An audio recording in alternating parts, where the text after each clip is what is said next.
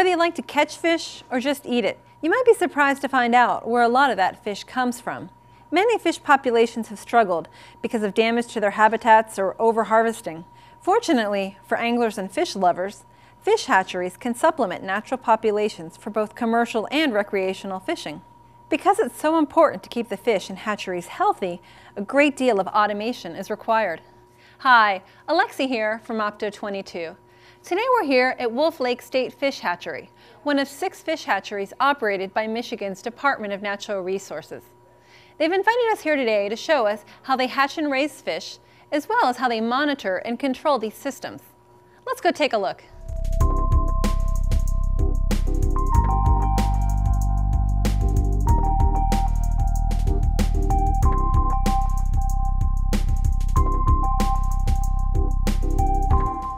Hi, today I'm here with Chris Clage from Michigan's Department of Natural Resources. Chris, can you tell us a little bit about yourself? What I do is I take care of the 6 hatcheries within Michigan, all the process control and alarm monitoring systems within the hatcheries. We have 4 in the Lower Peninsula and 2 in the Upper Peninsula as far as the hatcheries, and we raise a variety of fish from brown trout to sturgeon to rainbow trout for all public waters within Michigan. For the uninitiated like myself, can you tell us a little bit about what's involved with the fish hatching process? From the beginning of the cycle of fish hatching, we actually go out into the public waters. They call it stripping the fish eggs from the female, fertilizing the eggs from the male, and bringing them back to the hatchery. From that's where our process starts. We actually go into the incubation.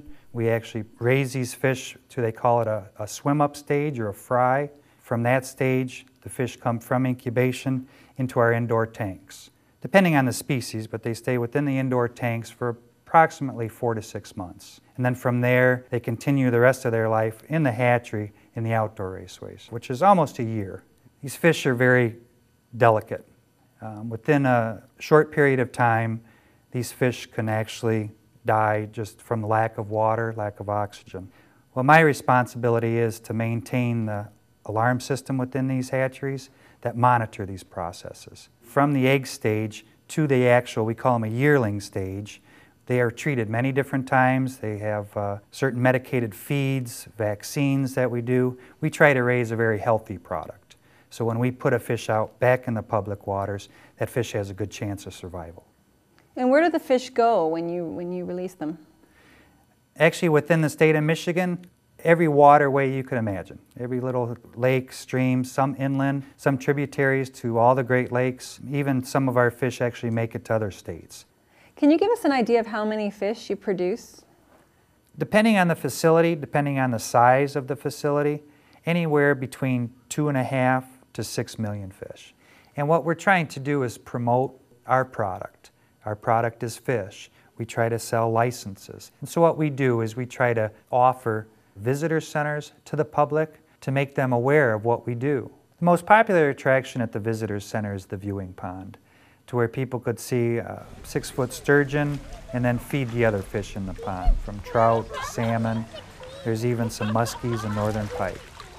Because your primary goal is to keep these fish healthy, obviously monitoring and alarming is crucial to your function. Can you tell us a little bit about the monitoring systems you have in place?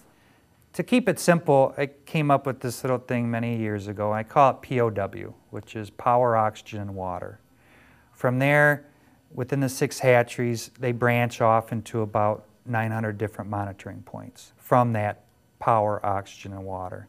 Power meaning the presence of or the absence of at various pumps, motors, lift stations, the concentration of oxygen, and water. One of our biggest concerns in any hatchery environment is thunderstorms. We are always within wet locations, very low-lying areas with a lot of water. And of course, lightning likes water in low-lying areas. When I started doing a little research on Opto22, I heard Opto22 had modules, or actually one of their claim to fame was an optically isolated relay. Well, with an optically isolated, meaning there's no direct connection for electricity to follow. And that was a large selling point for me. Opto22 has proven to be very reliable equipment. Again, this is a 9-year-old system now. A lot of the equipment that's out there is the original equipment that was put in 1999. It's still operating wonderfully. What happens when an alarm occurs? A lot of our equipment is automated, so there will be automatic generators that will start, the pumps will automatically start, various other processes will automatically come back on.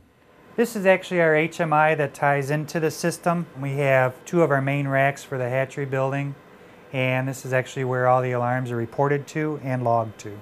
So if your water does go low, it actually gives you an alarm. But the temperature, if it goes too high, it actually initiates a timer. And when that timer times out, if it doesn't hit its set point within a certain time, that's when it shuts down and it just goes cold. Right. You can't freeze a fish, but you can boil them real easy. Oh, okay. The temperature controlled water comes in here through the top tray. From that top tray, through each series of trays, these are filled with your small eggs of your fish, different species, different kinds. These are called heath trays. From the heath trays, they actually become fry, which is a small fish, and from the tray, they'll go from here out to the tanks in the tank room.